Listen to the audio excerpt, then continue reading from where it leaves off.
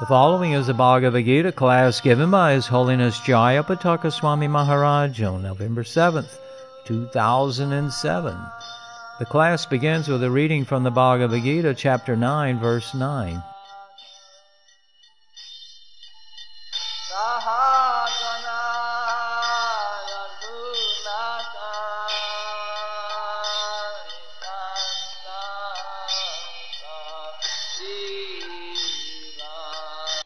Manthani karmani Manthani karmani Nibadnanti dhananjaya Udasina vadasinam Asaktam teshu karmashu Translation. By His Divine Grace, A.C. Bhaktivedanta Swami Prabhupada. O Dhananjaya, Arjuna, all this work cannot bind me. I am very detached. I am ever detached from all these material activities, seated as though neutral. Translation with repetition. O Dhananjaya, all this work cannot bind me. I am ever detached from all these material activities, seated as though neutral. Purport by Srila Prabhupada. One should not think in this connection that the Supreme Personality of Godhead has no engagement. In His spiritual world, He is always engaged. In the Brahma Samhita 5.6, it is stated, Atmaramasya tasyasi prakritya na samagamaha. Translation. He is always involved in His eternal blissful spiritual activities, but He has nothing to do with these material activities. Material activities are being carried on by His different potencies. The Lord is always neutral in the material activities of the created world. This neutrality is mentioned here with the word udasinavat. Although He has control over every minute detail of material activities, He is sitting as if neutral. The example can be given of a high court judge sitting on his bench. By his order, so many things are happening. Someone is being hanged, someone is being put into jail, someone is awarded a huge amount of wealth, but still He is neutral. He has nothing to do with all that gain and loss. Similarly, the Lord is always neutral, although He has His hand in every sphere of activity. In the Vedanta Sutra 2.1.34 it is stated, Vaishamya noyaginyena. He is not situated in the dualities of this material world. He is transcendental to these dualities. Nor is He attached to the creation and annihilation of this material world. The living entities take their different forms in the various species of life according to their past deeds, and the Lord doesn't interfere with them. Thus ends the Bhaktivedanta Swami translation purport to text 9, chapter 9 of the Bhagavad Gita as it is, in the matter of the most confidential knowledge. So here it says that the Supreme Lord is Udasinavat. Udasin means that He is detached. Like He's a detached person as far as the material world is concerned. He creates the material energy and gives us certain rules by which the material energy functions. Durga is known as Durga means a prison house or a fortress. Very hard to get out of the fortress. So this material world is like a big prison house, a Durga, like a fort. So very hard to get out of this material world. Daivigesa gunamayi mama maya durataya mameva jay papadyante mayamitam trantite. The Daivigesa gunamayi, this material world is my divine energy, this material energy. And to overcome it is very difficult. Mama maya durataya. Durataya means very difficult. Mameva jay papadyante. But if someone surrenders unto me, Mayamitam tarantite, then I deliver them from this material world. We can't get out, like if sometimes there's some famous movie, prisoners breaking out from Alcatraz, when there used to be a prison house, things like that. Maybe, I don't know if anybody broke out from there, maybe they did, maybe they didn't. There's a pretty tough place, some island off the bay, right? Yeah, just here. So, this is considered part of the Bay Area, Sacramento, or that's Yeah. kind No, of? it's central, it's a valley. It's No, it's Central Valley? Central Valley. Yeah, I always thought the Bay Area was like Berkeley, Oakland, San Francisco. It's really like 100 miles. Yeah, north, east. Near north, mostly east. Central California. Valley, they grow crops and Okay, it's Alcatraz. like elevation, altitude. How far is about Alcatraz? 60. Alcatraz is right here in San Francisco Bay. About 100 miles. It's right by San Francisco. So if you want to get out of a prison, the best way is to be released by the authorities. Then they'll give you back your cloth and your documents and everything and say, thank you very much, goodbye, hope we don't see you again.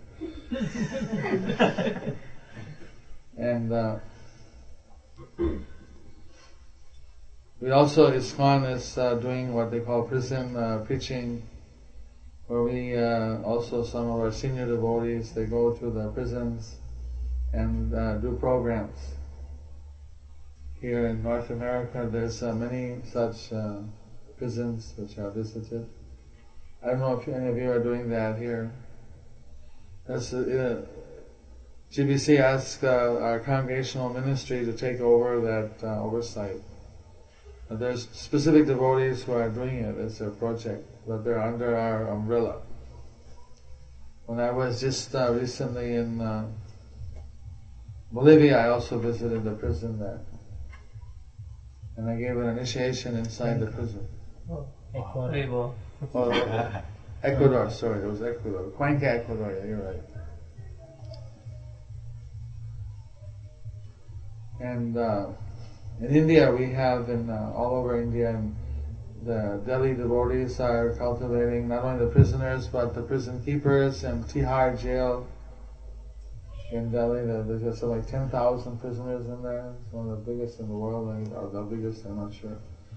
But they have a program both for the prisoners and for the keepers, the jail keepers, whatever they call them. Staff members. And also in Lucknow they have a program. In Tamil Nadu we have 8 programs.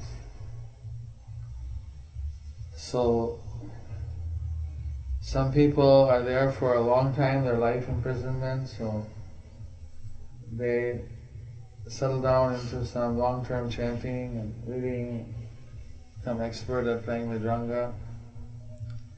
Some people are under trials. In India they mix them all up. I don't think in America they mix them up, but I don't know the system in America exactly. Under trial means that there's still hope that they won't get sentenced or that they're under appeal or something. A lot of them tended to ask me for blessings to get out. But anyway, they are enthusiastic. I had about 120 people come at the Madras jail. So Haridas Thakur, he's like our patron saint for prisoners. Because when he was chanting Hare Krishna, he was born in a Muslim family. And so 500 years ago, he was chanting Hare Krishna in a Muslim kingdom. And the news came out to the king who was a Nawab. He was a kind of a sultan or something, and Nawab. I don't know the difference between a Nawab and a sultan and a Amir and all that, but they have their own titles. But he was some kind of ruler. And so they arrested Haridas Thakur and brought him to the royal court.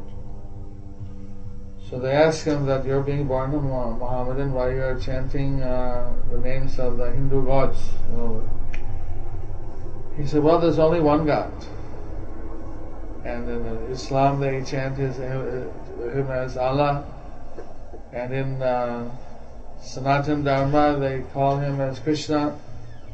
Like that, in every religion they have different name for God. Now, there are many Hindus who like to chant the name of Allah and they became Muslims. You don't have any problem with that. If one Muslim likes to chant the name of Krishna, then what's the problem? I'm not harming anybody, I'm just chanting the name of God. I believe there's only one God and Allah is Krishna, Krishna is Allah, it's all different names, but there's somehow the name of Krishna that I'm very much attached to and I'm just not able to stop chanting that. So the Nawab, the ruler, he thought, it's not anything illogical what he's saying, it's quite logical. So he was about ready to let him go. But his priest, who was a mullah, some imam, ayatollah, he said, no. Like this, if one starts to chant the names of Krishna, then soon maybe everybody will do it. Then what will happen to our religion? We have to think of the thing practically. What he is doing is an offense. He should be punished. Because no Muslim should chant the Hindu God name. That was his, very profound religious verdict. This was the problem that the whole world's been under, is that there's been no freedom of religion for a long time. And so actually what Chaitanya Mahaprabhu's movement was doing was freeing the people should be able to follow the system of spirituality that they get more inspiration from. So anyway, then the ruler was pressed so hard by his ayatollah that then he said, okay, then arrest him, put him in the jail. So he was put into jail.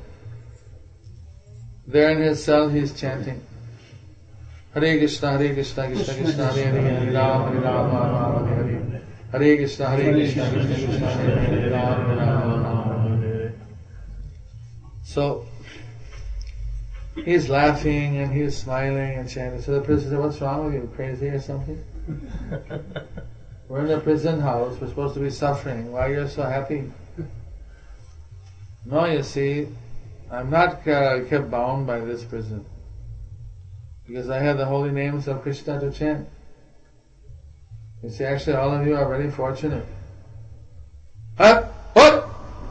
You're calling us fortunate? Rotting in this hellhole, this prison? We're going to beat you! You're making fun of us! No, I'm not making fun of you. Really, you're fortunate. Because this whole material world is a prison house. But everybody gets so big and it's got so much variety that people think that they're free. They don't realize they're just in a big prison. So they have a lot of room to walk and move, but they're all under very stringent laws. They don't have the full freedom. They don't know it. But you being in this little confined prison, you're aware that you're in a prison. Therefore you know it. That makes you more fortunate because you're closer to the reality. And if you also chant Hare Krishna with me, then your whole consciousness will be liberated. What is a mantra? Man means mind, and tra means to liberate. How many want to be liberated from this prison house? Oh, we all want to be liberated. So then, if you want to be liberated from the prison house, you should chant. This is the real way of getting liberation. So like this, he started kirtan, and all the prisoners started to chant. So they're chanting and dancing, and they actually started to feel very blissful. So then, the word got back to the king, to the Nawab. You are the happiest prisoners in the whole world. Why? The prisoners of heaven are supposed to suffer. Now the idea about prisoners is rehabilitation. But before, the idea was punishment. This will teach them a lesson. In spite of being punished, the rate of a prisoner once they're released going back to crime is very high. Even in like in Malaysia, they have this drug rehabilitation centers. So our devotees go to some of them and give courses on mantra. They said that although you have to take this drug rehabilitation, otherwise you go to jail. And if you have a small amount and you're just a user, then you can get drug rehabilitation. If you have a big amount and you're considered a dealer, death penalty. They're very heavy there about... some Australian was transiting Malaysia and they caught him with a bigger quantity of some kind of drug, death penalty. They didn't care. Australia got a rule and was requesting leniency. This is our rule. You come in our country with drugs, you'll die. By the neck. In Singapore it's the same law. Well, only Thailand's a little bit lenient. No, it's relative. So anyway, our devotees are giving this program for the drug users, this rehabilitation. They found that 60% didn't go back to drugs, who chanted Hare Krishna. But the others who didn't take the program, 80% went back to drugs.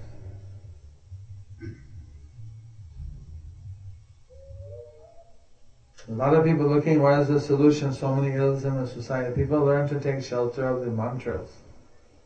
It's most effective. So Haridas Thakur was showing that during his sojourn in the jail. The prisoners became happy. They reported that to the Nawab. But then they had this idea that prisoners should be suffering. So then they said, okay, bring Haridas Thakur here. What are you doing? We'll put you in prison because you are breaking the law, you're chanting the names of God, of Hindu gods. Everyone thinks Hindu gods, it's actually Krishna's supreme Godhead. He's not God of the Hindus, He's God of everybody. In fact, one of the names of Krishna is Jagannath, Lord of the universe. So He's in charge of all the universes, Ananta Koti Brahmanda. So what do you have to say for yourself? The Nawab asked Haridas Thakur said, you see, when we sing the name of God, which all the scriptures tell us, so do we feel spiritually happy, peaceful? This is our ultimate duty, is to serve the Lord. So like that, I simply taught the prisoners to chant the names of God. They're doing and they're feeling some relief. We're not harming anybody. They're actually becoming good people. Again, looking at that one, Nawab, he wasn't a bad person really. He said, okay, what's the big deal if they chant the names of God, they become reformed? No! They must be punished! They're Muslims! A Muslim must chant Allah, cannot chant Krishna. He should be killed for his offense. He should be whipped in 22 markets. 22 bazaar. 22 bazaar mein vajragat dana hoga. Actually, we made a very toned down, very pleasant, very casual movie of this Leela, of all the life of Haridas Thakur. But the Indian censor board wouldn't approve it. They said it's too politically sensitive because it's about a particular religion that they don't want to deal with. But it wasn't done in any, it was done just as a historical, it was showed actually how everybody, in the end everyone became very united. But somehow they didn't pass it. So it was a very nice movie, a whole feature-length movie made by Haridas Prabhu, our godbrother. Maybe somebody, it was made in Hindi, I think. I'm not sure, it must be Hindi, but it was Indian. But maybe they can market it overseas. I saw excerpts, it's a nice movie. Wasn't meant to offend, we don't want to offend anybody, we don't have all respect for every religion. That's what this teaches.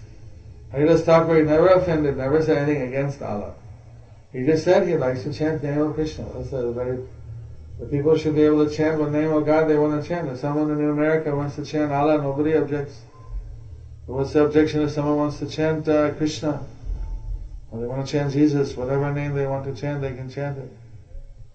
That was the basic message. Anyway, they took Haridas Thakur away, and in 22 marketplaces they whipped him with this whipping whips and canes, and so normally 2-3 whippings will die, but in 22 there'll be nothing left. It'll be shredded to nothing. The local people objected. They said, no, he's a saint. Why do you want to whip him? He said, whip the murderers, whip the rapists, whip the criminals. What crime he did? Singing the names of God. This is a reason to be whipped. So there was like a big turmoil, and they didn't like at all what was happening there, the common people. Maybe a few fanatics. So then they said that actually while being whipped, Haridas Thakur was praying that let the executioners be forgiven. So they do not know what they do. Krishna, please forgive them. And then somehow he didn't feel any more of the whippings, although they whipped him mercilessly in 22 marketplaces. At the end of all of it, he was healthy, sound. So the executioners became very frustrated. They sat with their head in their hands, depressed. The Lord, Haridas Thakur said, why are you so unhappy? What's wrong? We're very unhappy because you're alive. Why am I being alive makes you unhappy? No, because we're executioners, we should be dead. Now the king will punish us because somehow we didn't kill you. I mean, if I die, you'll be happy. Oh yes, sir. If you die, you will be very happy. Okay, then I'll die for you. Haridas Thakur is such a well-wisher of everyone. Even as the executioner, okay, don't want to say, then he lied down and he went into Devikalp Samadhi, very profound, deep meditation. So that no more breathing was ascertainable and no more heartbeat. But he wasn't dead, he was in trance. So the executioners informed the king he's dead. Like, what is this? See all bogus things. They said he was a saint, he died.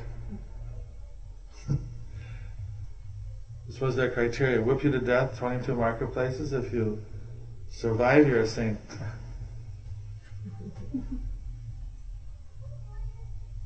So, said, okay, bury him. But then that Nawab came, that Ayatollah, and he said, no, don't bury him. Because if you bury him, his soul may have peace. Don't burn him, because he may get peace there also.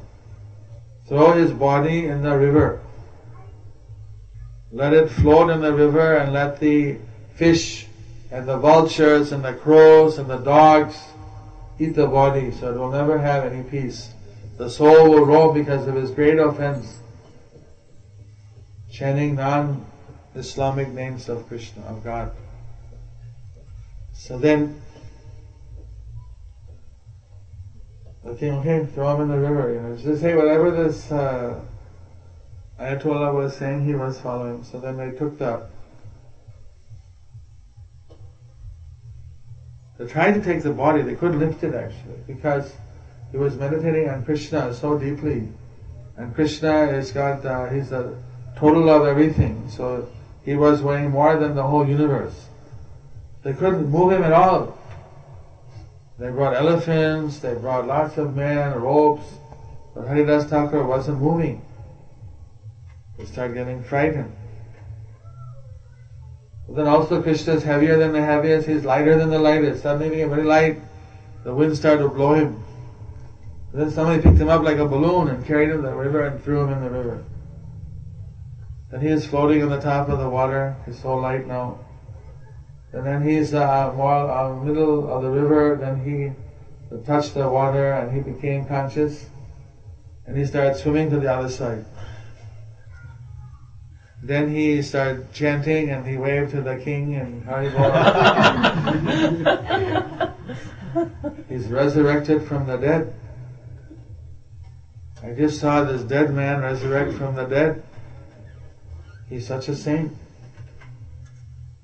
And he got a boat, went over the other side, ran after Haridas Thakur, fell at his feet, grabbed his feet, said, please forgive me. Then his mullah came and said, no, you get out of here. You misguided me so many times. This is a real saint. But the mullah wasn't paying attention to the king. He also grabbed Haridas Thakur's feet and said, forgive me. You're a great saint. You're up here. You're a guru. Give me your blessings. Forgive me. So Haridas Thakur said, I'll only forgive you if you give the order that in your kingdom, anybody can chant any name of God they want. No restriction. And it's free to do the Harinam Sankirtan in your kingdom. So they agreed, yes, please forgive us. They knew they were going to burn in hell for all the suffering they caused to this pure devotee. So like this, then that kingdom became open for preaching. So like that, we're in the prison of the material world. Haridas Thakur, he showed how even in the prison of the prison,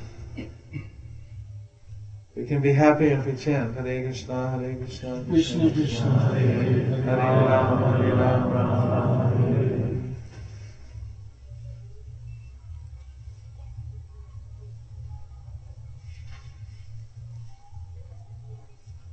So, people don't know they're in a prison. They wonder why there's so much suffering in the material world, why there's suffering in a prison. People are doing bad karmas.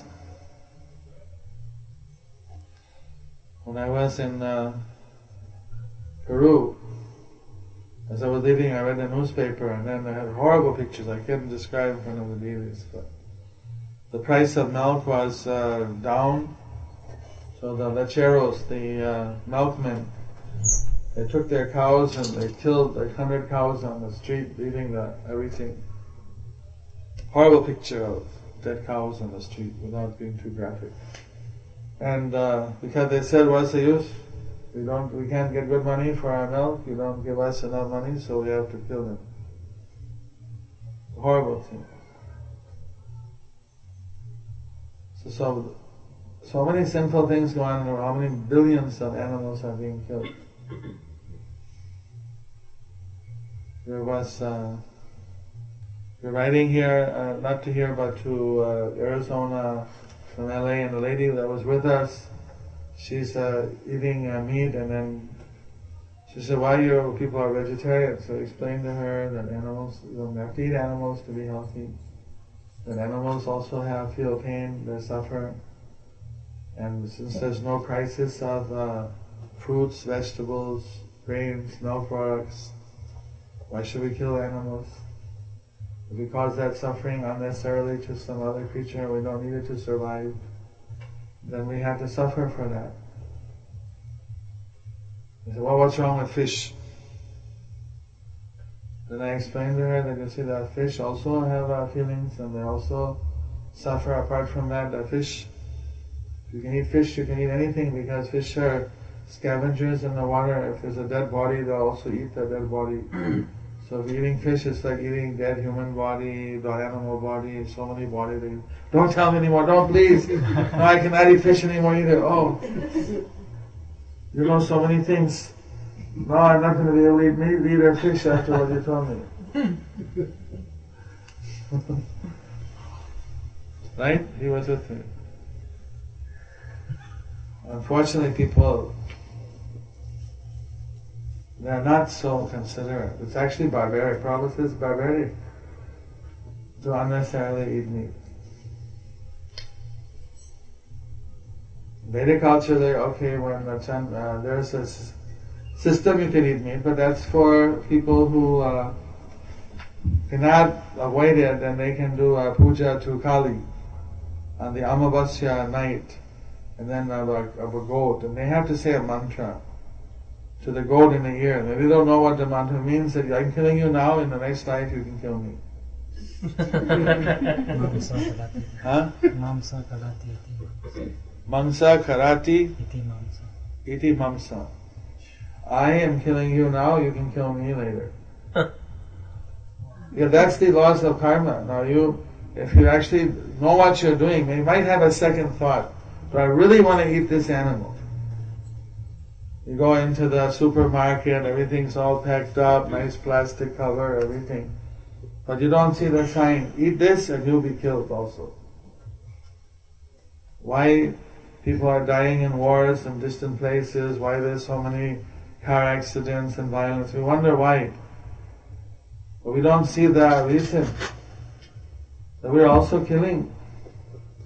So this month of Damodar, this month is, especially in India, in the Vedas, it says this month is especially recommended to be a vegetarian. I mean, if it can't be any other month, at least this month you should get 100 times the benefit. Kartik and Vaishak, these 2 months are vegetarian months. So we hope everybody here, of course maybe you're already all vegetarian, but for those of us who are already vegetarian, we do a token, we don't take urad dal, which is very high, it's actually more high protein than meat. I saw a chart once, 36, I think, what I remember, it was just I saw it once, so that meat was 36% protein, and urad dal was like 38, and then the soya was 42, something like that. I may be slightly off, I'm not just whatever, we could check it out I guess on the internet, but somebody had a chart. Soya was actually more than meat. Everybody's vegetarian. Yeah, okay, so we are preaching to the choir.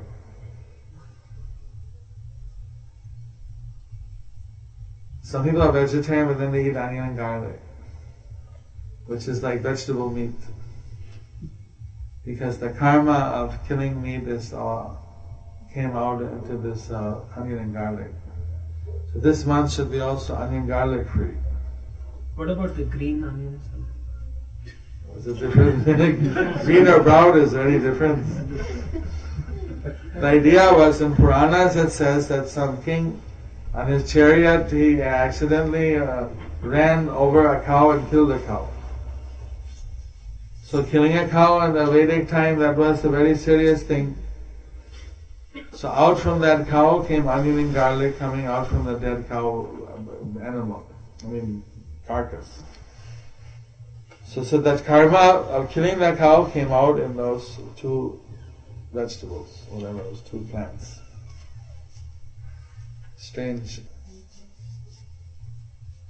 There's some kind of similar to onion in Manipur.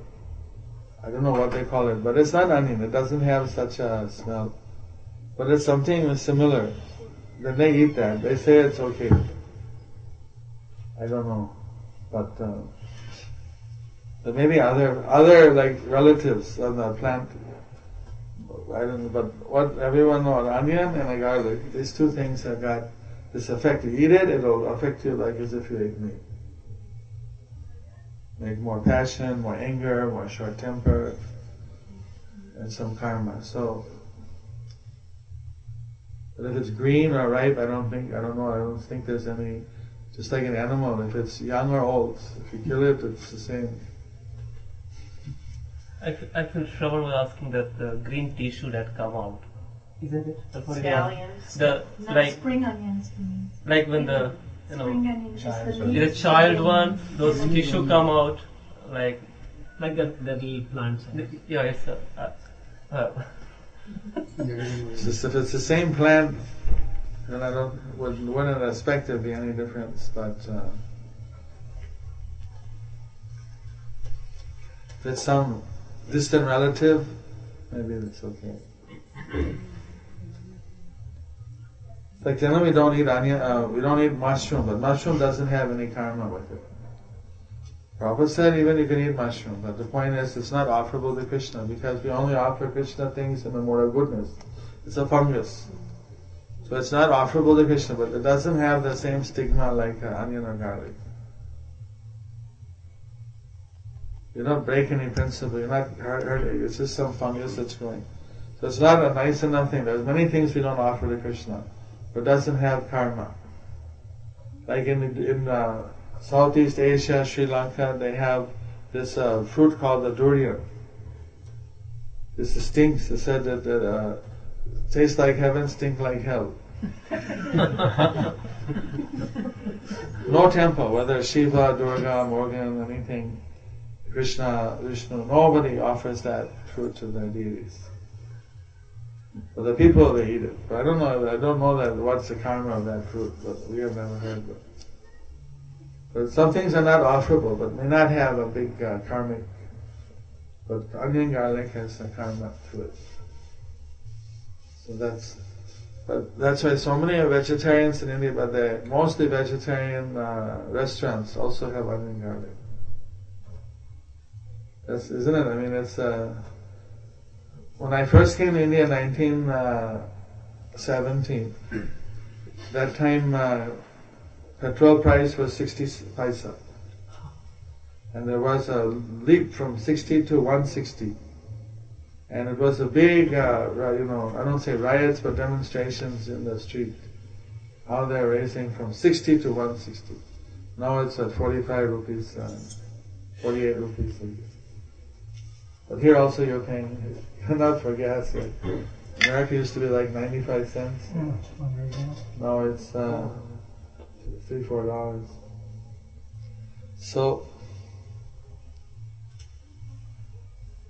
at that time, when I would go in South India, they would have restaurants called Udupi hotels, and that were pure vegetarian, no onion or garlic. But now I don't find too many hotels without onion and garlic. Not that I eat in hotels, I just made inquiry. But anyway, this month, if you do any spiritual activity apart from that, here, Mataji, you should get the remnants. Can we have some lady can get to her? Sachi Prema Bhakti, you put it on her. Put it on them. No, you put it on her. Jai.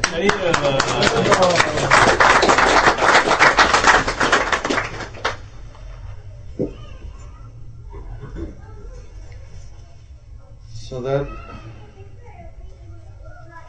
and many people, in fact, like the Delhi government came down one year because the price of onion went too high. People are very attached to their onions. So we have, like this Kali makes things complicated. So we're trying to get people just, if they only do 1 month, 100 times we get the benefit. So that's be very good for people's spiritual progress. Balaram, Hare Krishna. Nice to see you.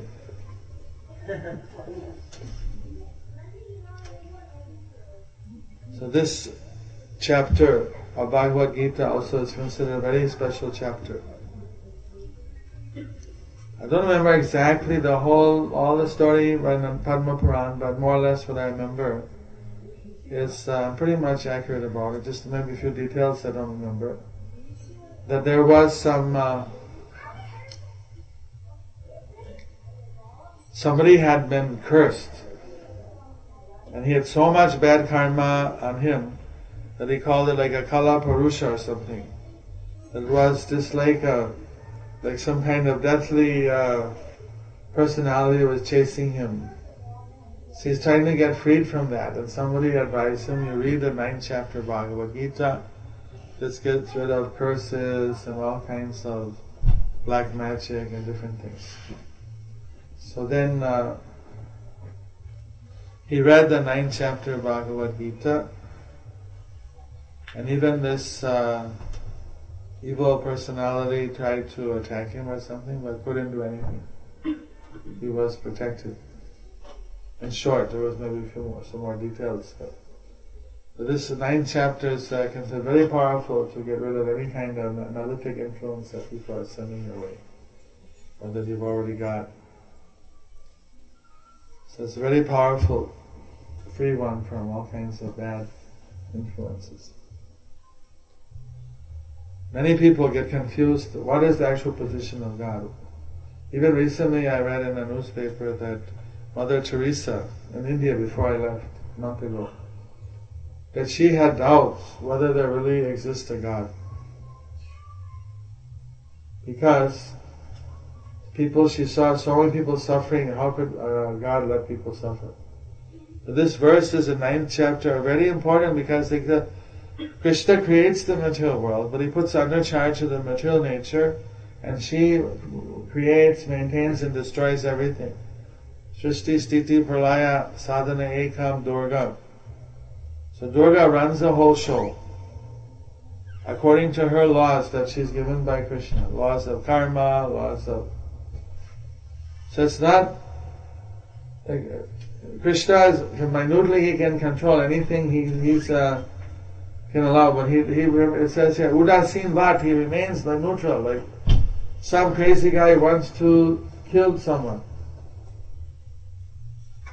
So whether karmically those people deserve to kill, okay, they're not Reggies, they did maybe 2 lives before, somebody killed this one, that.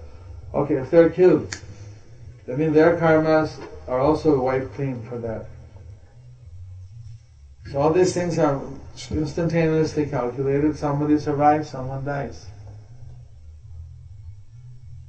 But Krishna remains as if neutral. It doesn't take any personal involvement, except for his devotees. For his devotees, Rame Bhakta Pranashati, my devotee will never perish.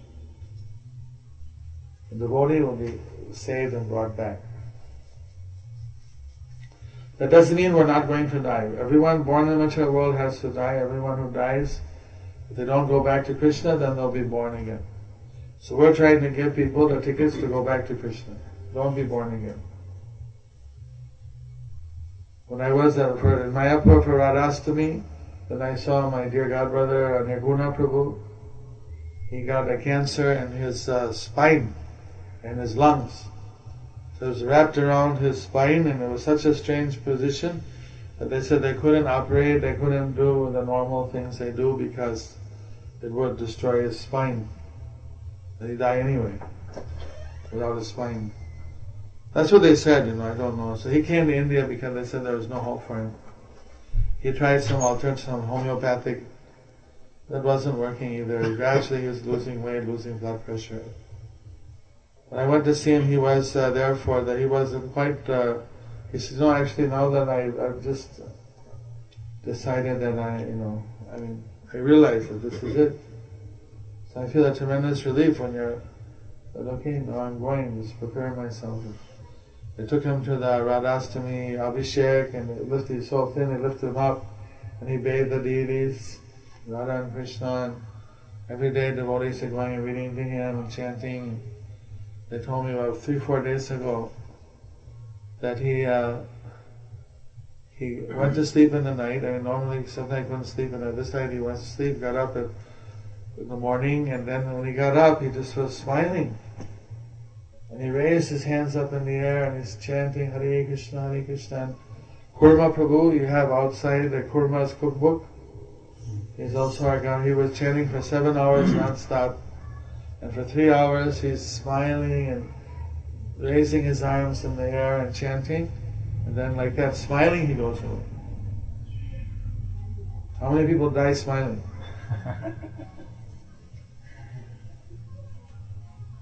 He was a great book distributor.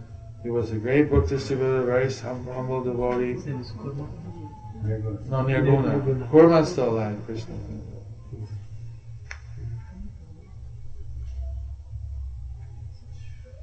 We're an endangered species.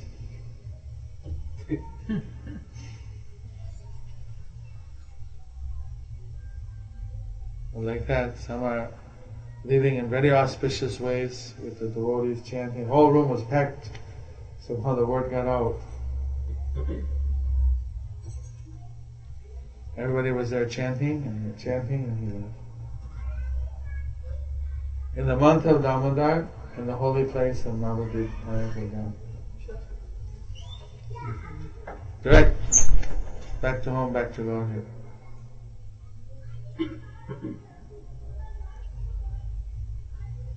So this is our choice. We stay in the material world, birth after birth after birth after birth, and according to our karmas, sometimes we're happy, sometimes we're suffering. So if we know the rules, if we don't do the bad karmas, maybe we can enjoy a little more, but we won't get free. But if you surrender to Krishna, then he says that I take you back to me. I'll cross you over this ocean of birth and death. We don't want these different kinds of moksha. We don't want the merging moksha where you merge into the light. We want the moksha where we serve Krishna eternally. Like Hanuman, he was offered by Ram to give him moksha. But there's 5 types of moksha. One is Sauchya, which means merging. And the other 4 is the Salokya, being in the same planet as the Lord, Sarupya, the same form, Sharshti, the same opulences, and Samipya, being in his close association. These 4 types of liberation are accepted by devotees for the purpose of offering devotional service.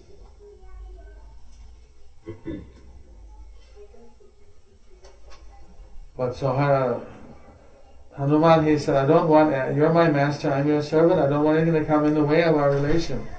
If I merge into the Jyoti or something, then I'll forget that you're my master and I'm your servant. So the devotees, they don't want this merging. That's what in fact, Krishna, when he kills the demons, they merge.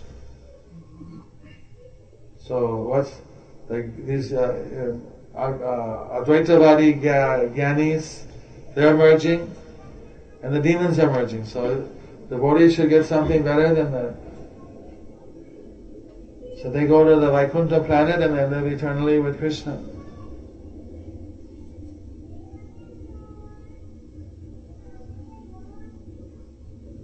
Many people, they don't realize this. They just think that there's only merging. Usually in India I've seen so many these public dramas. And it had one drama of Mirabai and how she was doing all these sacrifices and dedicated to Krishna. But at the end of the drama, she said she achieved Krishna, then said they merged. That's not the truth. Why Mira wants to merge? She wants to be the wife of Krishna. She wants to serve Krishna.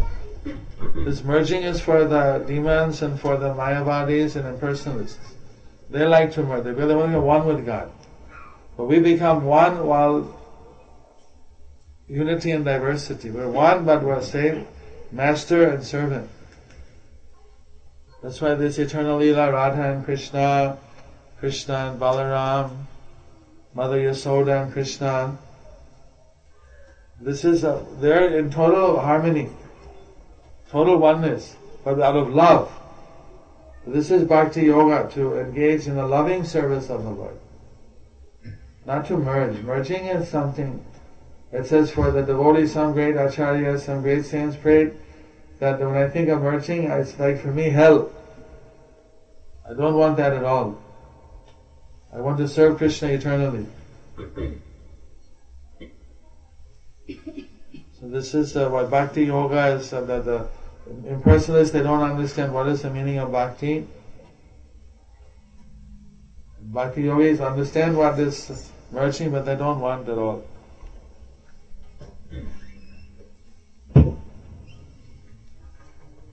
I'm very happy to be here in Sacramento. Sacrament means the Holy Scripture. It's a good place to read the Scripture, I guess. In Spanish, Sacramento means sacrament. To read sacrament is Scripture. So this should be a place where the Bhagavad Gita is preached more. We do a special program and put all the holy scriptures of the world. So these are all the sacraments: Hindu, Muslim, Jew, and what else? Christian. And do a puja, annual sacramental puja. Some publicity, interfaith program.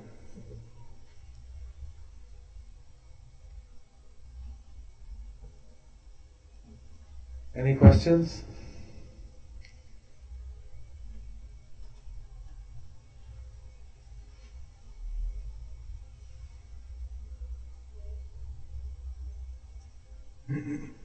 A friend of mine. Dr. Paul? Oh, a friend of mine. Pala is a Sanskrit name. Means protector, care, one who gives care. One of Krishna's name is Palaka. And Radharani's name is Palika. Pal. Also it means governor, king, Rajapal.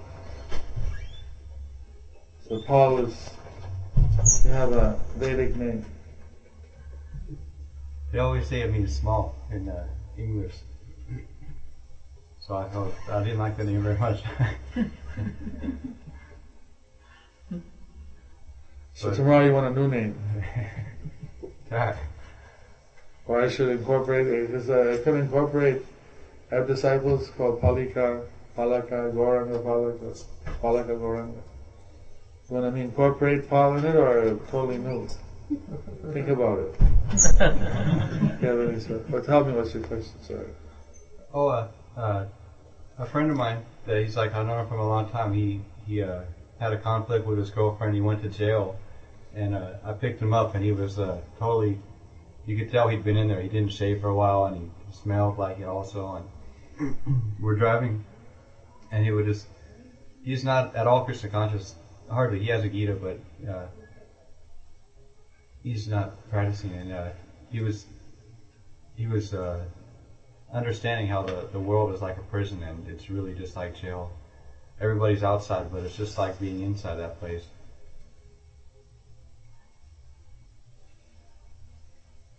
See, there's something called smasan vairagya. Sometimes when you're relatives, a mother, father, uncle, brother, friend, somebody dies, then for a little while, what's the use of life? Why am I here for? Why working? Look at everyone's dying. So they feel a little bit detached. That's called smasan. Smasan means the burning yard, the crematorium. When people visit the crematorium and they burn their relative, they cremate them, they feel a little bit of renunciation. But then after a while, that passes. Because life is going on and people are doing what they do, and so then pretty soon they just forget about it. So if he could keep that realization and say, now you want to get out of the prison, get him to chant, get him to take some positive step to get out. Have him show him the parts about where it actually says this, and get him some good association. Then it's, you see, turning from just kind of a crematorium renunciation to something more profound. Otherwise, after a while, then he'll be with the friends and they're drinking and doping and this and that, whatever they people do, and he'll be as it is back. Then who knows what's going to happen. So that's why. This kind of, he had at that moment a good time to preach to people. a little bit receptive then, a little bit open. Otherwise people tend to be very proud, especially if they're enjoying. Like if someone just won the lottery, lotto or something, 60 million, you tell them now renounce, You might not be so receptive. But they're now going to be happy I got so many millions.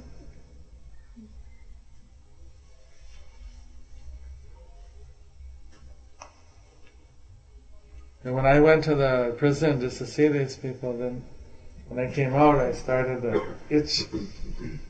It seemed like I got a few, what they call pulgas, a few fleas.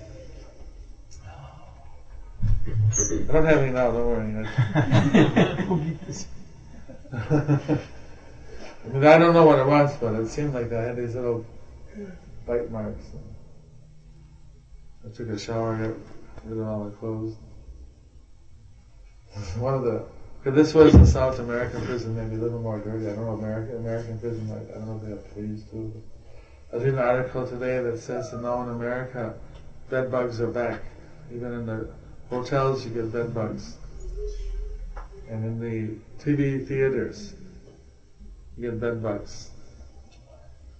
And it showed 3 pictures, a bed bug which was empty, a bed bug which was half full with blood, and a bed bug which was fully fat with blood.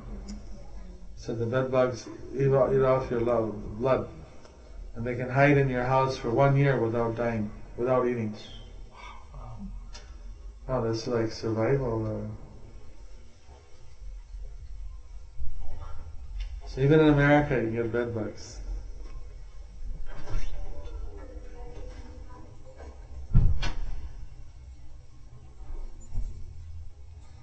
In India, Tamal Krishna Maharaj told me a story that he was in the court for Prabhupada's probate. That means the will, the final testament will that they had to go to the court and get the probate decided by the judge. So they were sitting in the bench, and this wooden benches for the witnesses and litigants, and they were getting bit by bed bugs.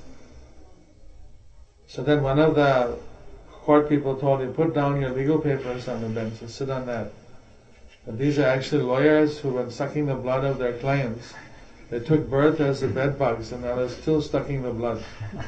But they have respect for the legal papers. If you put it down, they won't bite you. Well, I don't know if there's any lawyer here.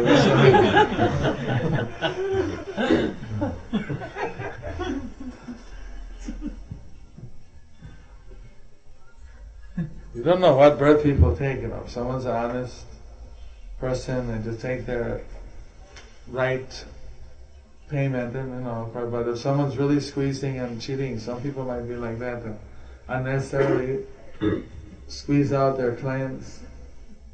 Then some karma is going to happen. I have no way of verifying if they took birth as a bed bug, but Tamal Krishna told me after he put the legal paper, they didn't bite him anymore.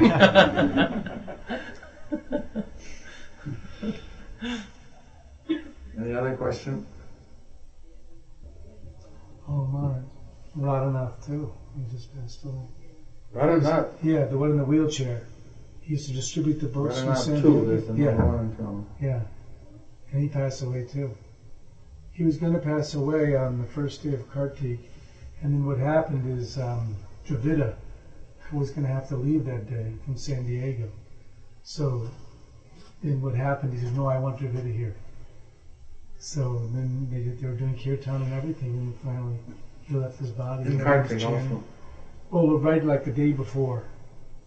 Just the day before. He could have left on Kartik, but Dravida was going to have to leave the Kartik day. So he said, no, I want Dravida here when I pass away. So, and then all the chanting and everything, and he went deep inside and it was gone. Well, that was Purnima. The day before Kartik is Purnima. Yeah, so that's Purnima. That's also auspicious. And maybe that even during the Purnima, the Kartik might have started. Yeah. You don't know, the titis sometimes start even, if it starts even a minute after the sunrise, then it will be considered the next day. But you're still within that. in another sense. So he was also chanting in that. Oh yeah, they were chanting. Everyone was chanting around him, and he was chanting too. And then then he went because he had tubes. But he used to go out 4 and 5 days a week in a wheelchair, and it got to the point where he couldn't even reach in his bag. And he'd tell the people, "Just go in my bag and take out what you want." He didn't even tell it. Still distributing books. Still distributing books in a wheelchair like that. He couldn't even move, and he leaned back. These are very special people. Oh yeah. He was quite amazing.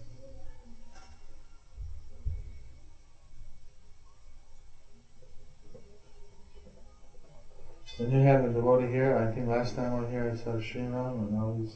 Oh yeah, we did his cremation. Yeah.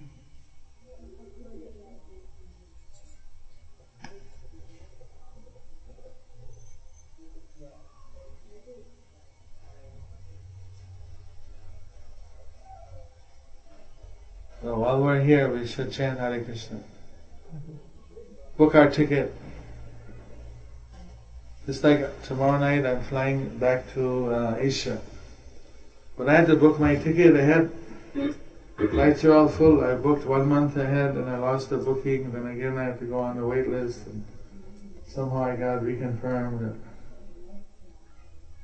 So you have to book ahead. If you want to go back to Krishna, you should book ahead.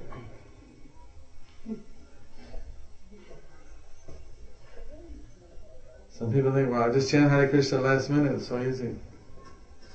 Narayanam Antam Smritim. If we think of Narayana at the time of going away, we'll go back, but at that time there's so many thoughts can come in the mind. My dog, my cat, my business. Prabhupada said once he went to a friend who was passing or was sick, the doctor said you have like a week to live. And then he was there, and then he told us, patient asked the doctor, just give me 1 more year. I just invested, so many lakhs of rupees in my company, and 1 more year I'll double my money. The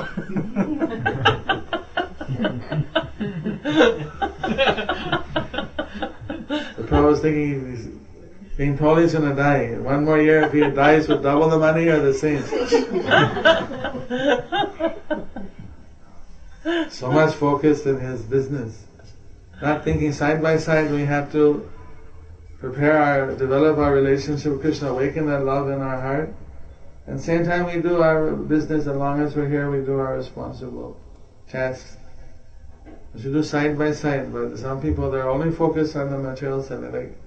Even they're given a warning, they don't think. For the devotees, death is not a morbid thing. It's not something that, it's just we're going to leave this dimension and we go back to Krishna. It's our final test. Our whole life we're preparing for the exams. All of you have children who are students still. You prepare for your test, so this is our final test. At that moment, if we're able to remember Krishna, Krishna promises those of my devotee, they won't perish. He'll help them.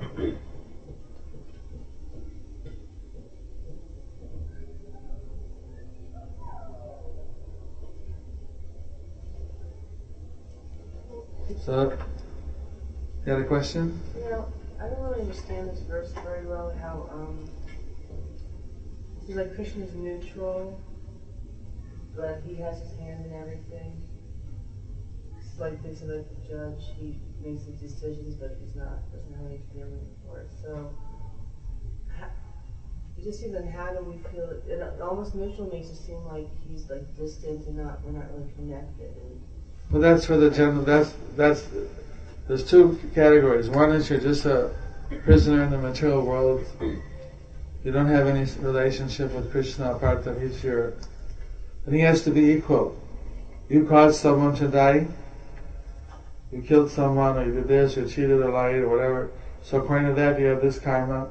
So then you're going to get this birth, this kind of situation. You did some charity, you did some good work. So now you can get some wealth. But because before you did this wrong thing, then instead of having wealth, you're going to have a kidney problem, so on and so forth. Through his different agents, he doesn't even do it himself. He's overseeing the whole, but he has delegates to different agents and do. Well, if he wants, he can intervene. But for his devotees, he intervenes. Like Prahlad, he personally came and saved Prahlad. There's so many devotees. Intervening doesn't mean that we're never going to die. But then he comes and helps us, he's with us. These devotees have passed away chanting Hare Krishna with a smile on their face.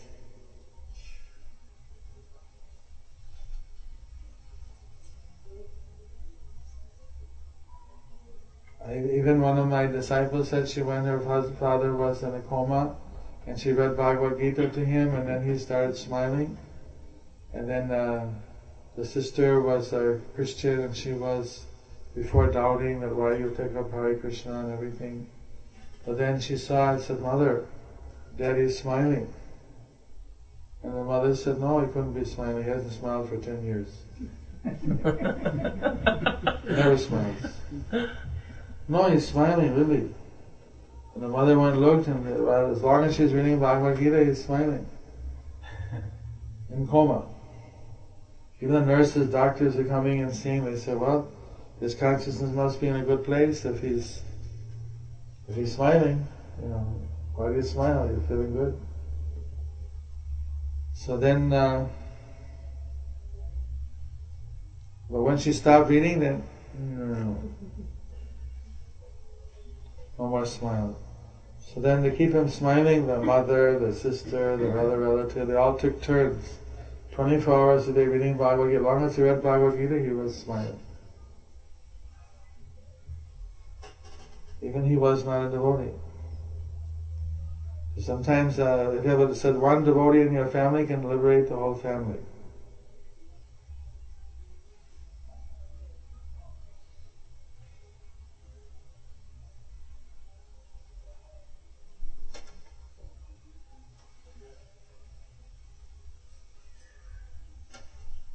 If you become initiated devotee, you practice, and you go back to Godhead, 14th generation will be liberated. 7 forefathers and 7 children, grandchildren, like that. Free tickets. Which generation? Your maternal or your...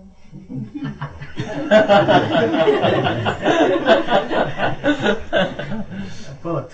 Why are you saying that? Your mother and dad are both... the idea is you have debts to your parents. They have debts to their parents, and like that. So Krishna pays back all the debts by liberating all of them. But so not to your married side, to my parents' side, or to my in-laws' side? Whoever you're indebted to.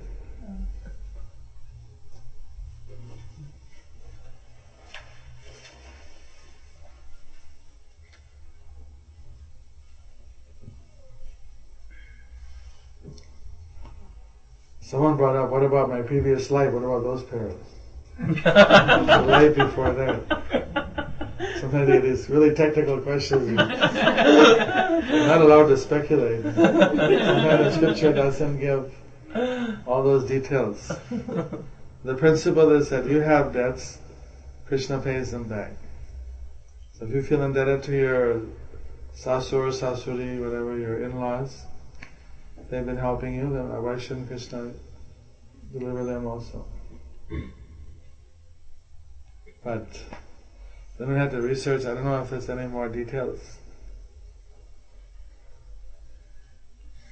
In regard to Puran, it mentions both. Sometimes it says paternal, sometimes maternal. See, here's a pundit. He knew the answer. Sometimes.